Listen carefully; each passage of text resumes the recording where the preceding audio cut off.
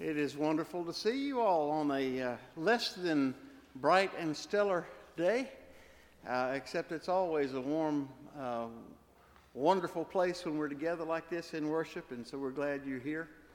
If you are a guest worshiping with us today, we welcome you here and want you to know how pleased we are that you chose to be here.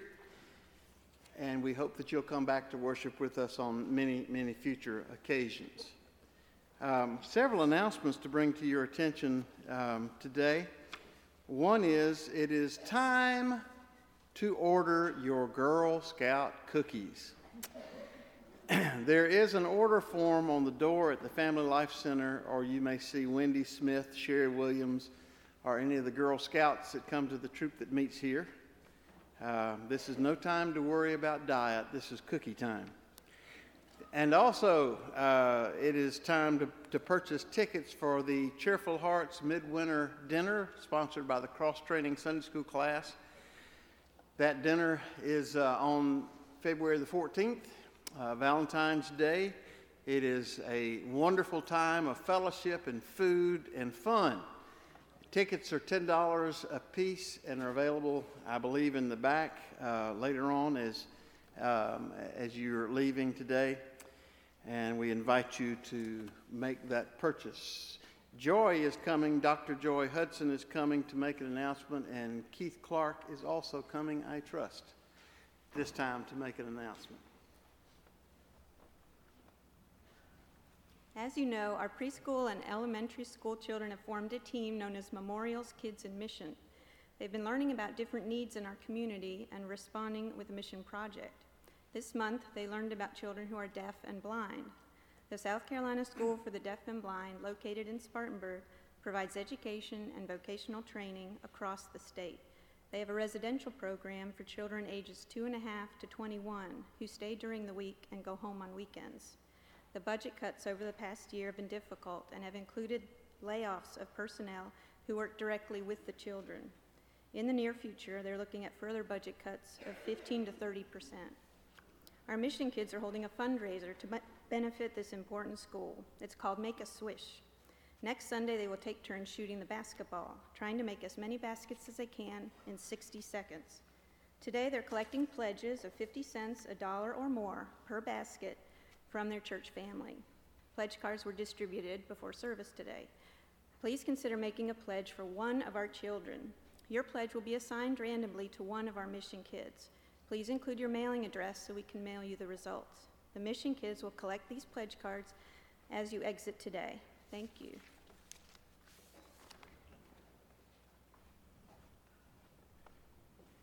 I've seen some of those children shoot. I'm going to be very careful which one I choose so I don't go bankrupt there. Keith Clark, excuse me, Keith.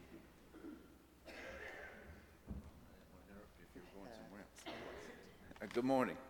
The Staff Parish Relations Committee was initially very anxious over the prospect of finding a new Director of Children and Families Ministries.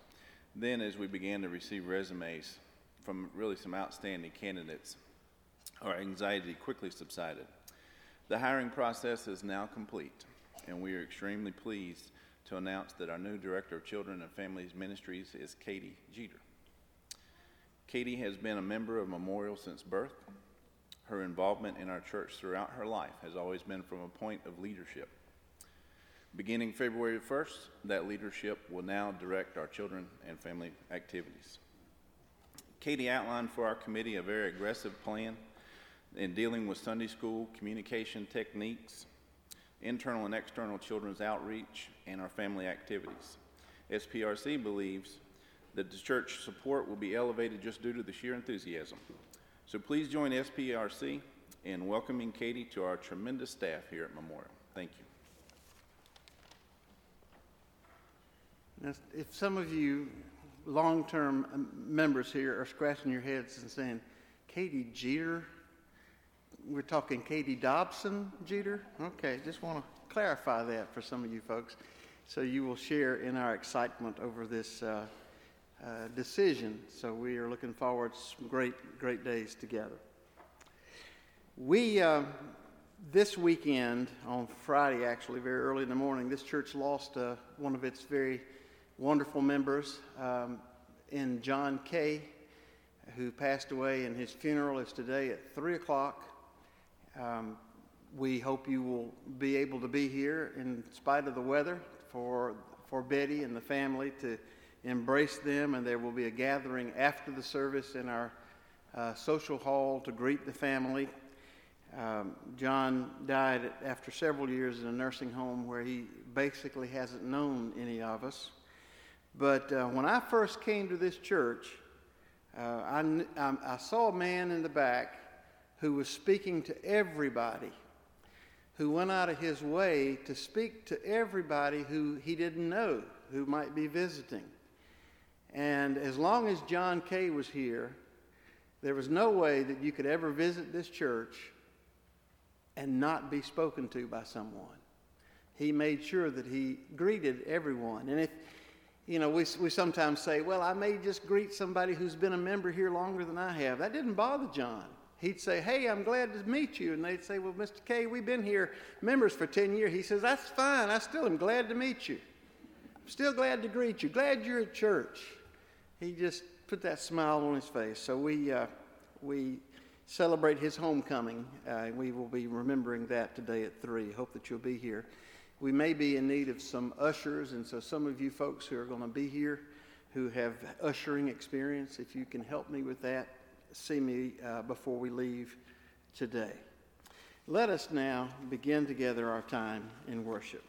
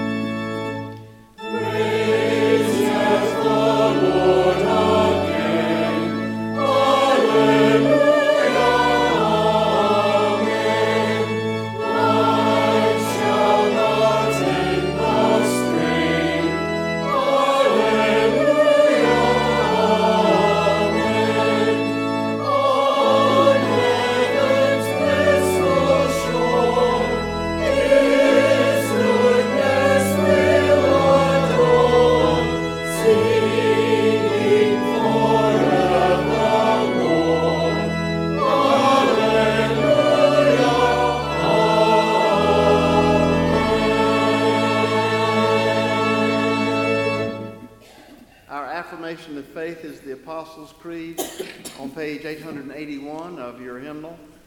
Let us affirm our faith in God using these historic words.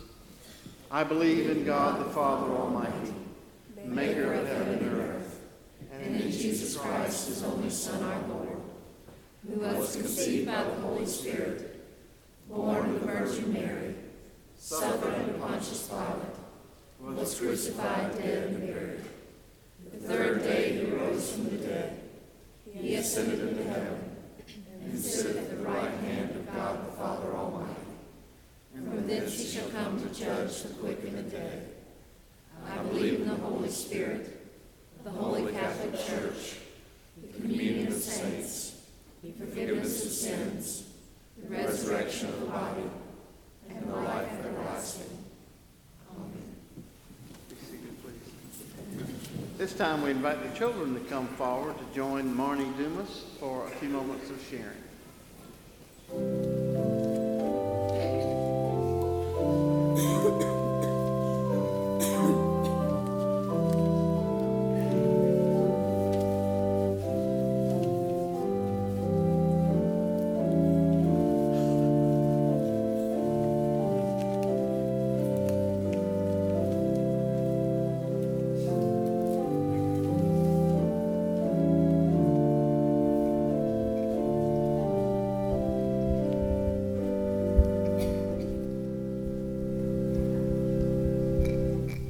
Good morning. Y'all doing good? Good. Okay. Today we're going to talk about promises. Okay, does anybody know what a promise is? What is it? Go ahead. Something that you keep. Yeah, something that you say, you tell somebody you promise I'm going to do this, or right. Well, we're going to talk, I got a couple of examples of promises. Do you guys know what these are? Stamps, right? And when you put where do you put a stamp?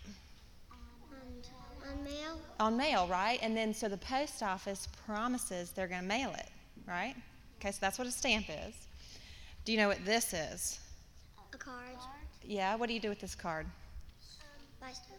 Yeah, you pay for stuff with this card. And then you look on the back, what's on the back of that?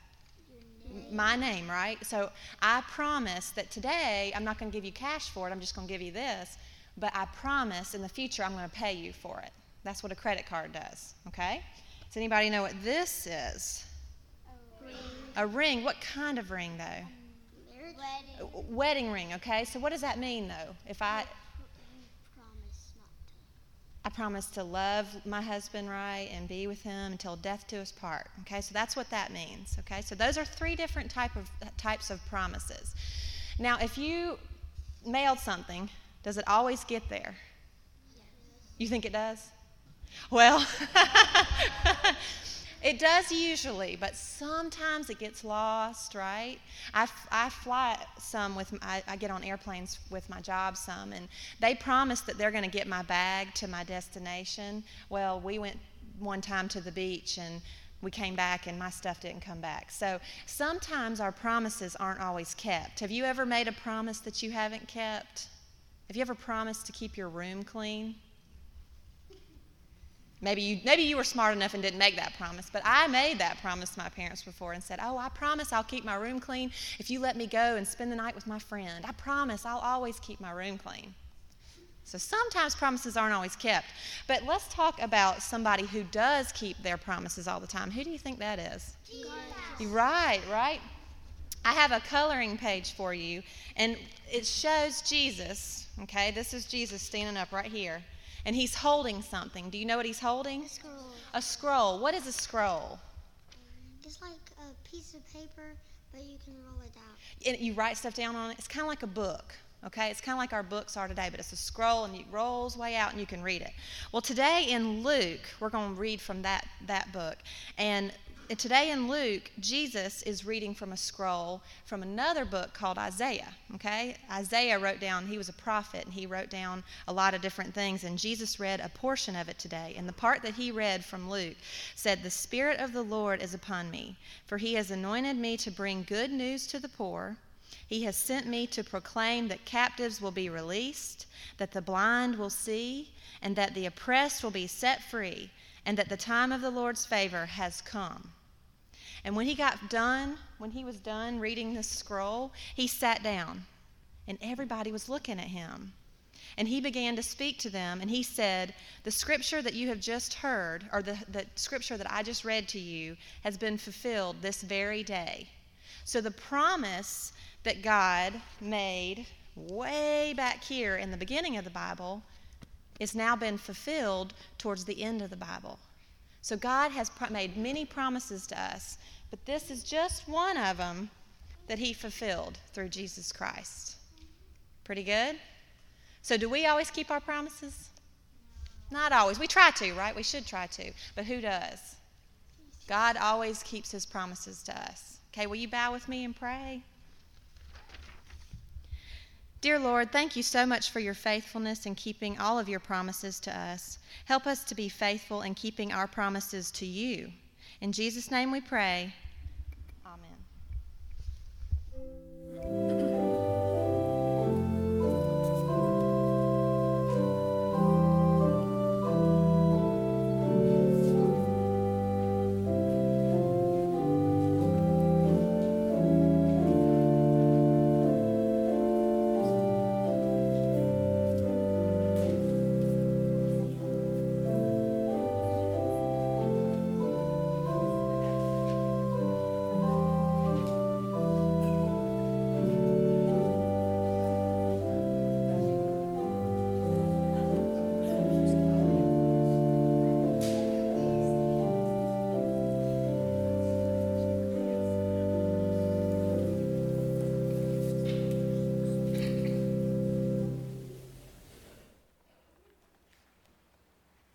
What did she want? All your stamps? Is that what she?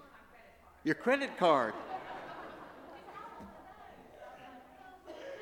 They learn early. Oh me. When the people of the Old Testament era were being restored to their land and rebuilding after the exile, they gathered for the reading of the law, and we read about that in Nehemiah chapter 8, reading verses 1 through 3, 5 through 6, and 8 through 10. All the people assembled as one man in the square before the water gate. They told Ezra the scribe to bring out the book of the law of Moses, which the Lord had commanded for Israel. So on the first day of the 7th month, Ezra the priest brought the law before the assembly, which was made up of men and women and all who were able to understand. He read it aloud from daybreak until noon as he faced the square before the water gate in the presence of the men, women, and others who could understand. And all the people listened attentively to the book of the law. Ezra opened the book. All the people could see him because he was standing above them. And as he opened it, the people all stood up. Ezra praised the Lord, the great God, and all the people lifted their hands and responded, Amen, Amen. And then they bowed down and worshiped the Lord with their faces to the ground. And then down to verse 8. They read the book of the law of God, making it clear and giving the meaning so that the people could understand what was being read. Then Nehemiah the governor, Ezra the priest and scribe, and the Levites who were instructing the people said to them all, This day is sacred to the Lord your God. Do not mourn or weep. For all the people had been weeping as they listened to the words of the law. Nehemiah said, Go and enjoy choice food and sweet drinks, and send some to those who have nothing prepared. This day is sacred to the Lord. Do not grieve, for the joy of the Lord is your strength. Here ends the lesson. Our responsive reading is from Psalm 19 on page 750 and 751. I invite you to stand as you're able as we share this passage of Scripture responsively.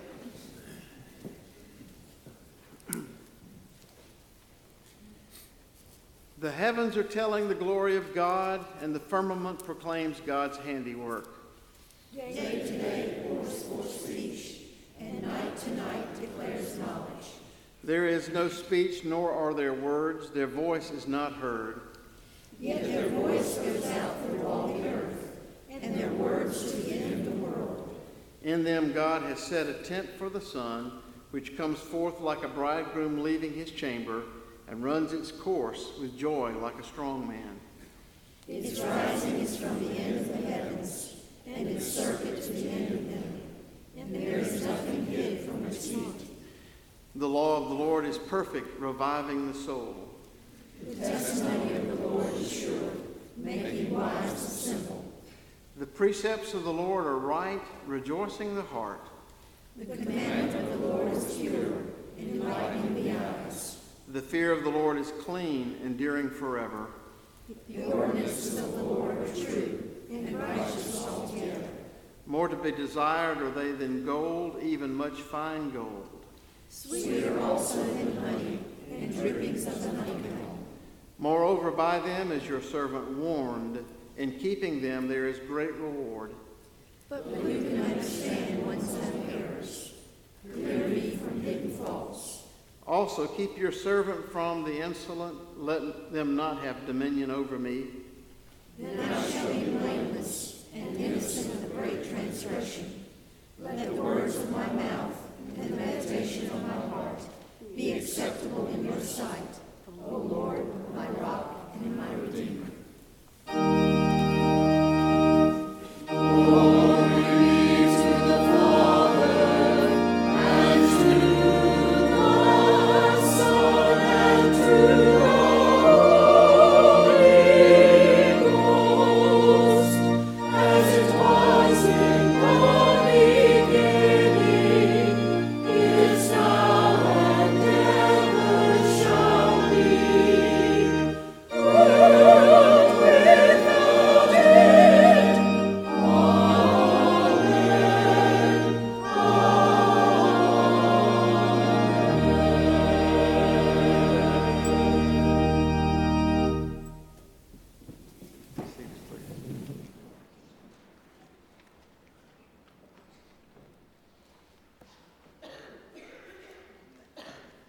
If you happen to be at our earlier service today, you heard an excellent sermon by St. Donald of Lewis, Don Lewis, on this passage, and I wish you had heard it if you didn't, about how we're called to work together in the body of Christ. Listen now to 1 Corinthians chapter 12, verses 12 through 31. The body is a unit, though it is made up of many parts, and though all its parts are many, they form one body. So it is with Christ. For we were all baptized by one Spirit into one body, whether Jews or Greeks, slave or free, and we were all given the one Spirit to drink. Now the body is not made up of one part, but of many. If the foot should say, because I'm not a hand, I do not belong to the body, it would not for that reason cease to be a part of the body. And if the ear should say, because I'm not an eye, I do not belong to the body, it would not for that reason cease to be part of the body. If the whole body were an eye, where would be the sense of hearing? If the whole body were an ear, where would the sense of smell be? But in fact, God has arranged the parts in the body, every one of them, just as he wanted them to be. If they were all one part, where would the body be? As it is, there are many parts, but one body. The eye cannot say to the hand, I don't need you, and the head cannot say to the feet, I don't need you. On the contrary, those parts of the body that seem to be weaker are indispensable. And the parts that we think are less honorable we treat with special honor, and the parts that are unpresentable are treated with special modesty, while our presentable parts need no such special treatment. But God has combined the members of the body and has given great honor to the parts that lacked it, so that there should be no division in the body, but that its parts should have equal concern for each other. If one part suffers, every part suffers with it. If one part is honored, every part rejoices with it. Now, you are the body of Christ, and each one of you is a part of it. And in the church, God has appointed, first of all, apostles, second, prophets, third, teachers, then workers of miracles, also those having gifts of healing, those able to help others, those with gifts of administration, and those speaking in strange and different kinds of tongues. Are all apostles? Are all prophets? Are all teachers? Do all work miracles? Do all have gifts of healing? Do all speak in tongues? Do all interpret? But eagerly desire the greater gifts. Here ends the lesson.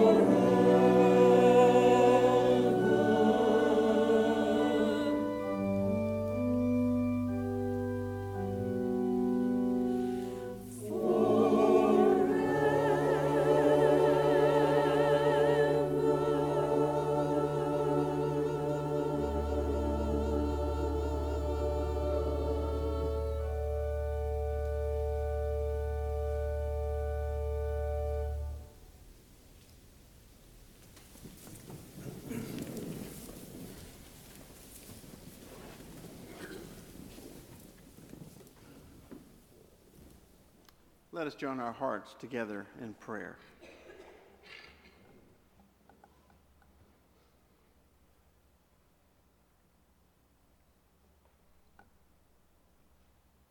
Lord, we are thankful this day for the emphasis on the written word read by the scribes and by Nehemiah and Ezra. We celebrated the goodness and more desirable than gold nature of your written word. We are thankful that even Jesus nurtured himself on the written word, allowing it to speak to him, to guide him, to help him know how to live his life, even as we seek to know how to live ours. Perhaps that's why Jesus embodied the Word to the point where he is called the Word of God. May we saturate ourselves, Lord, in the message of the good news as contained in the wonderful written Word of God, that we too might embody the truths that are there in such a way that calls us to live out our lives in this community and in the world in ways that reflect the life of Jesus in us. May we be those, Lord, who follow in Jesus' path to go to those who are outcast and lost and downtrodden, and those who have made mistakes in life, those who are down on their luck, those who just don't believe that there is a God who cares about them. We see that Jesus left the well people to go to the sick people, and you still call on us to do that today.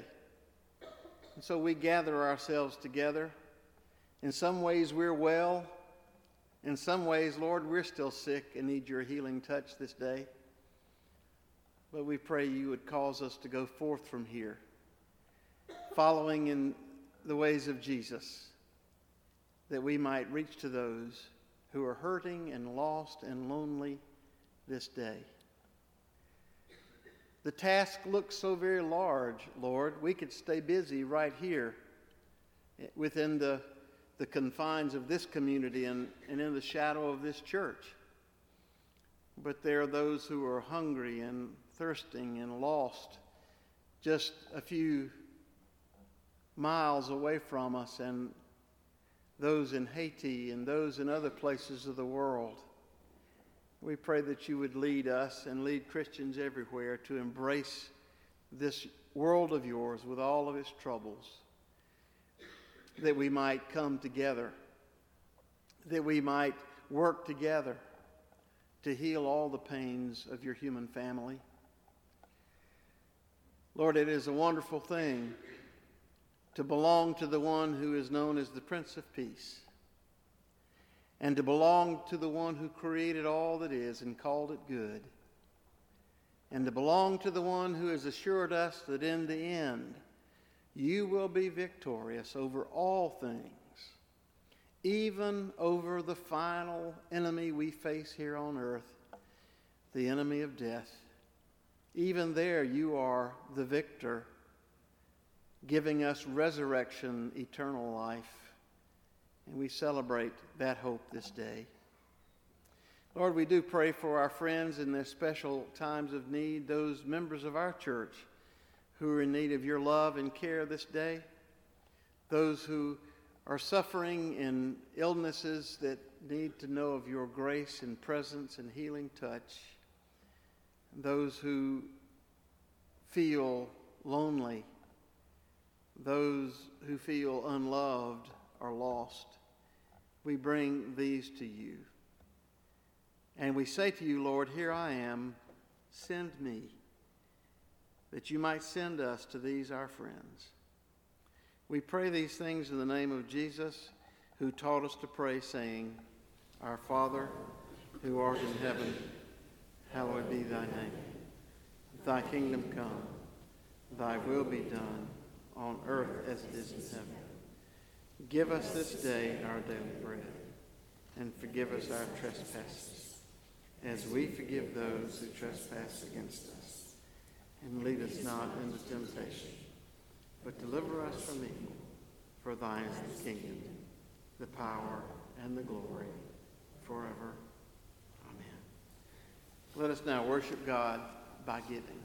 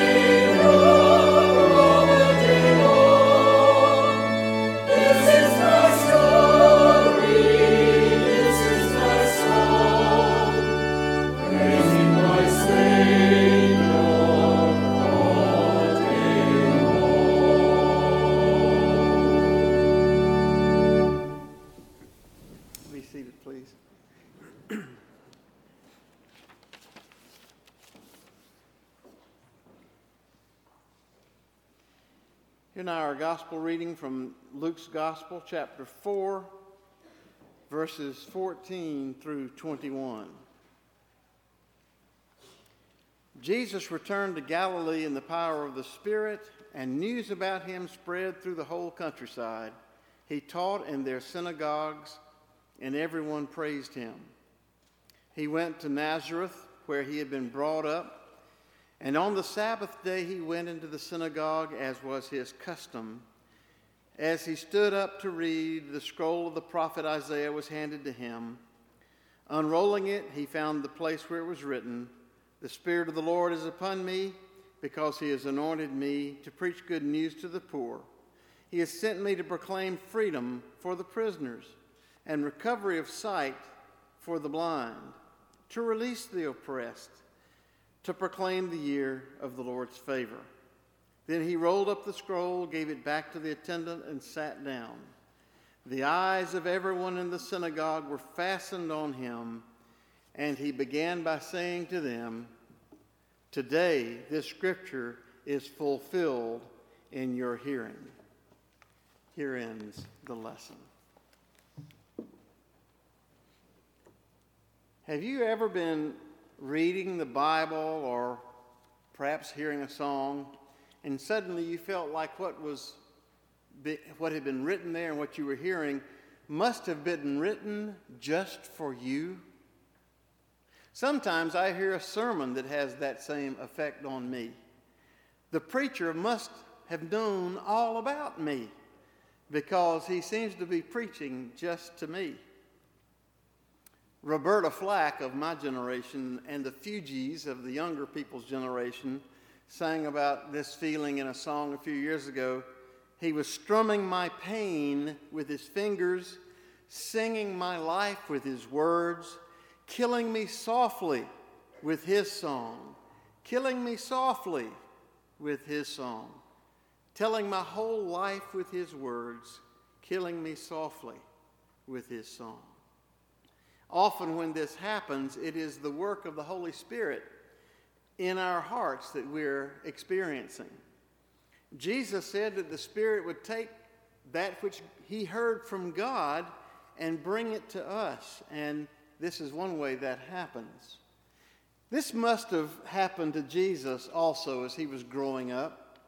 Sometime back when he was still a young man, he had come across the words of Isaiah, which foretold of the work of the Messiah.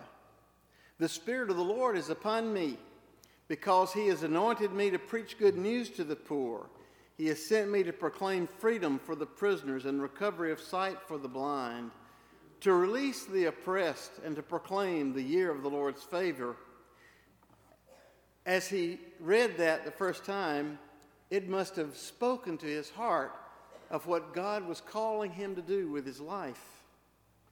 Now, sometime later, we find him in the synagogue in his hometown, at his home church, probably in Nazareth, at the beginning of his ministry. A gathering in the synagogue was more like an informal Sabbath school class than it was a formal worship service.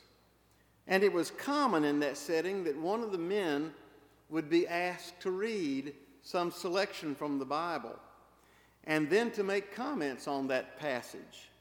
And since Jesus was by now gaining some notoriety, the person in charge of that day's study handed Jesus the scroll containing the writings of the prophet Isaiah.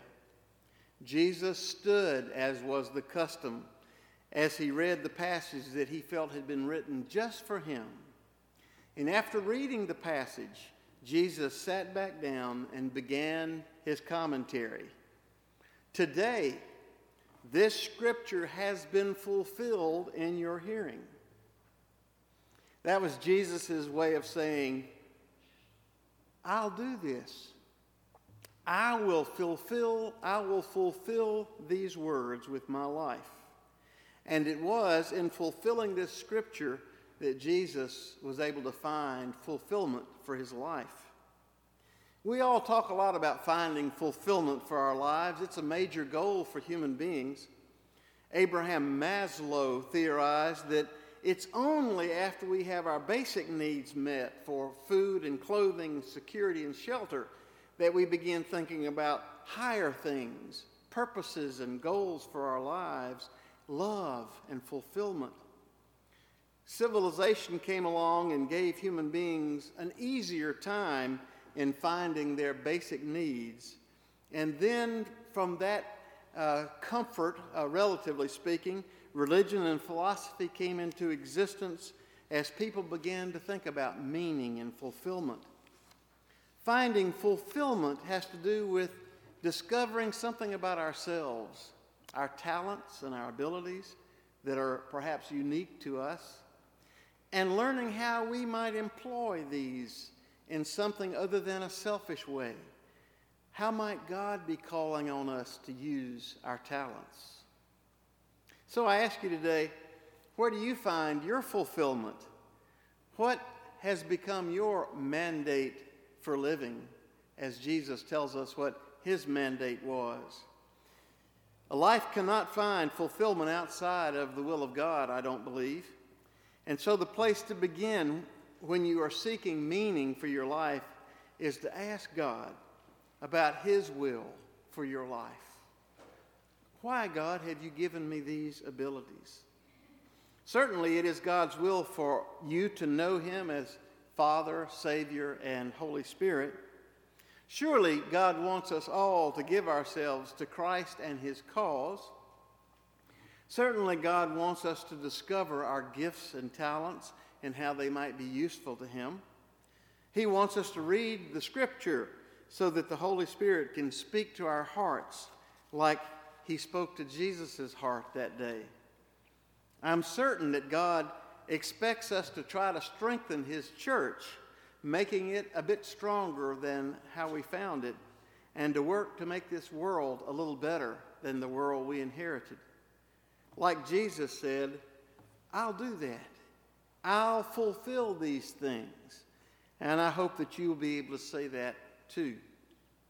In the passage from Isaiah that Jesus read and that Luke quotes, we discover the things that gave Jesus fulfillment in life, the things that were God's will for his life also. First of all, Jesus felt fulfilled when he was going about the duty and task of caring for the unloved, the forgotten, the poor, the captives and prisoners, the blind, the oppressed, the lost. At age 30, Jesus was way ahead of most of us when we're aged 30 years. Most of us at age 30 are concerned with our career choices and the beginning of our families, as well we should be. Then usually by age 50, we begin to discover that some of our goals in life have been pretty shallow, and that what really matters is whether or not our lives have been helpful to some other human being. Have we assisted the less fortunate among us? One of my pastor friends was very concerned with getting to the top appointment in the conference. And then he almost died. After this, he came to a new realization. He said that in 100 years from now, when we're all looking back on our lives from that eternal shore, nobody is really going to care who got which church appointment or who got to be bishop. He said that he discovered that what will really matter then is whose life on earth did we make a little bit better by what we did, and who is in heaven now because of something we did. Did he do something to ease someone's suffering or help someone experience God's grace? That's what's going to be considered important then, he said. Since in heaven the last will be first and the first will be last, nothing else that we do here on earth is going to matter that much. I heard about a preacher who thought that his sermons were better than anybody else's in the community. Fortunately, he had a wife who kept his feet on solid ground. One day during Sunday lunch, he was going on and on about the wonderful sermon that he had preached that day, "Wasn't that a masterful message?" he said. "A superlative sermon. What eloquent elocution." And then he added, "I wonder how many truly great preachers there are." His wife looked up from her sewing and answered, "One less than you think." Well, I have come to the conclusion that sermons are important, but nobody really remembers sermons. But they do remember whether you were there with them in a time of crisis or death. No one remembers what you people thought to say to them when you dropped by their house to comfort a mourning friend. But they will always remember that you came. Jesus knew this by age 30. He knew that earthly successes didn't endure, but that spiritual ones do. Spiritual successes last into eternity. So Jesus turned away from seeking earthly fame and fortune and set his sights on the needy and the castaways of society, especially those who felt they no longer had a place in the community of faith because of their mistakes. To them he gave true riches, and he gave them hope. He proclaimed God's mercy and love to those who were captives of sin and sickness, and to those oppressed by life, to those lacking sight and insight, and to those who just plain felt lost. Jesus fulfilled that scripture and was filled with meaning when he cared for the unloved. Jesus was fulfilled by discovering God's will for his life. He was fulfilled in doing what God wanted him to do in caring for people. Thirdly, Jesus still is fulfilled today when his church, his body on earth, carries out his work in the world today. The work of the church and all the charitable organizations that we have inspired is what keeps reminding the world that people who are weak, sick, and defeated are important nevertheless. Who would care for the poor, the blind, those in prisons, the uneducated, and the lost, if not for us? Primitive societies simply got rid of the weak ones in their midst. They abandoned them, allowing them just to die. Left to their own devices today, societies today would do this if we were not their conscience. Someone has said that how we treat the least among us is one of the truly reliable assessments of the genuine humanity of a society. The church is here to be the world's conscience, to remind people that a poor person is as valuable in God's eyes as someone on the Fortune 500 list. It is a truly sad thing, but also a wonderful testimony that among the many dead in Haiti were short-term missionaries from America, representatives from the United Methodist Committee on Relief from North Carolina, and even young people who were down there on short mission trips to help the people of Haiti. They died along with the Haitians. And you know what? We're going back. UMCOR is telling all of its many volunteers who are chomping at the bit to get down there now, be patient. You can't go yet. But maybe by March, maybe by spring, we'll start sending teams in to help rebuild. Isn't it wonderful to be a part of an organization that can't wait to get back to fix something that might get damaged again by another earthquake because the people there are important to God? Jesus and his church will always be near those who are hurting and suffering. And by the way, if you've been searching for faith and you think you'll never find it, and you think you'll never find Jesus, maybe you need to go where he can be found the easiest, because he hangs out with his children who are in pain. And sometimes when we go on mission trips, that's when we find Jesus. The Spirit of the Lord is upon the church. Because he has anointed the church to preach good news to the poor, he has sent us to proclaim freedom to prisoners, recovery of sight to the blind, to release the oppressed, and to proclaim the year of God's love and favor. It's interesting to me that Luke concludes this story, and we actually will read it as a part of next week's service. Luke concludes this story with people getting infuriated by Jesus' sermon in his home church. They got so angry about what he said that they drove him out of town. Some vigilantes there had in mind casting him over a cliff, but somehow they were stopped, perhaps simply by the power of Jesus' personal courage. And it is said that he walked right through the midst of his enemies and continued on his way.